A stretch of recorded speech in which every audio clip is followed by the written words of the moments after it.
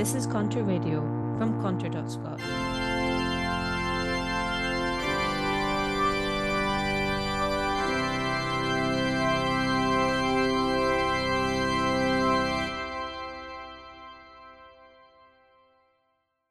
He is risen, hallelujah. No, not our Lord and Saviour. Myself, David Jameson, risen from the sickbed of COVID-19 to bring you an Easter Sunday sermon. My illness made a peculiar show of Police Scotland's search of the home of Peter Murrell and Nicola Sturgeon. Watching news reports of what looked like a scoop by the digger, I couldn't be sure how much was real, how much the fever.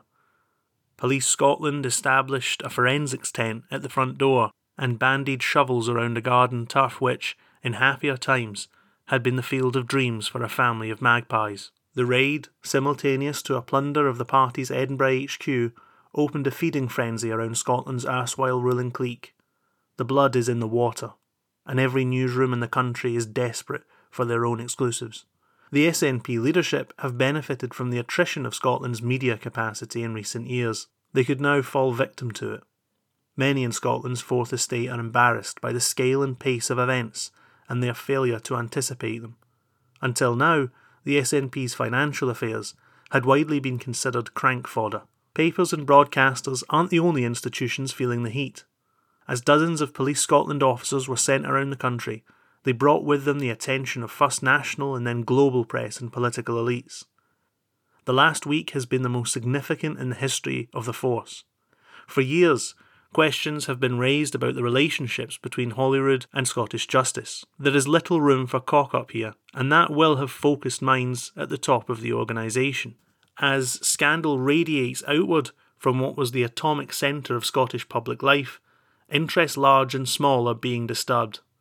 Every NGO and business lobby in the country will be arranging quiet chats with Anas Sarwar. And, honchos, if you are listening and you aren't doing this, don't let your rivals get there first. Scotland's new First Minister has already had enough. Weeks ago, he wanted to keep Murrell as party CEO, and he lavished praise on Sturgeon as he took her old seat on the front bench. Today, the erstwhile disciple denies he ever knew her, thrice before the magpie squawks. He not only criticises the party's internal regime under his predecessor, but even complains of the marriage between Sturgeon and Murrell, 13 years after it took place. He's got plenty of reasons to feel aggrieved. Allow me to quote his predicament from a recent article by my Contra colleagues Pete Remand and James Foley. Sturgeon has bequeathed to Yousaf a party racked by upheaval, a precipitous decline in membership, financial problems, police investigations, ideological divisions, and a proposed pathway to Scottish independence that is now taken seriously by nobody. By the weekend, SNP party president and CEO Mike Russell, one of the last of the party's veteran leaders, was crying uncle. In an astonishing interview, he called off the second independence referendum he and party leaders had been pledging at yearly intervals since 2016. He acknowledged that the crisis was the worst his party had faced in half a century. Most humiliating of all, he held out an olive branch to adversaries like the Commonweal think tank and even the Alba Party, the nationalist breakaway led by the hated king across the water, Alex Salmond.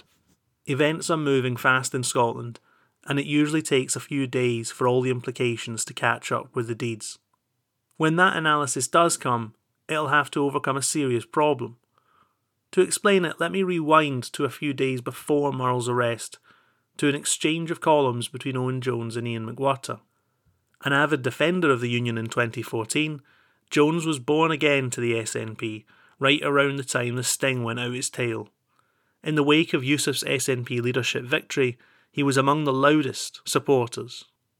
He ventured north to the pages of the National to proclaim victory, on world historic scale, against, quotes, social reactionaries across the Western world, with the defeat of Kate Forbes, Scotland's finance minister until a couple of weeks ago. McWhirter, the nationalist-adjacent scribe, banished to the Spectator after going off-message, hit back.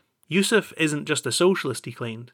He's a kind of Khmer Rouge Year Zero nihilist who will not only liquidate the capitalist class, but abolish even the practice of commodity exchange. He will, quotes, have no truck with capitalists, and in fact, quotes, business has been cancelled already in Scotland. Thousands of years of markets and barter ended when Yusuf entered Butte House, and none of us even noticed. True, the already existing split in SNP ranks between its pale centre-right and its downright etiolated centre-left has suddenly gained more definition. Forbes and co have formed a backbench faction, according to some in the press, and Yusuf has packed his cabinet with the prevailing Sturgeon Redux clique. But on all the very biggest questions of the day, war and peace, poverty and wealth, freedom and discipline, they are all but indistinguishable. This is also true of McWhirter and Jones. They are both men of the centre-left who present broadly social liberal attitudes. But in the public court, the distinction between two left liberalisms has been inflated into a Götterdämmerung struggle of good and evil at the twilight of civilization. Not only is Scottish politics in meltdown, but those charged with analysing the collapse are caught in the general confusion. The problem begins with the ideological preoccupations of the liberal consensus itself. It is incapable of interpreting conflicts in society as the result of divergent class interests. The silly back and forth, which increasingly occupies Scottish opinion writers about net zero and degrowth, is case in point.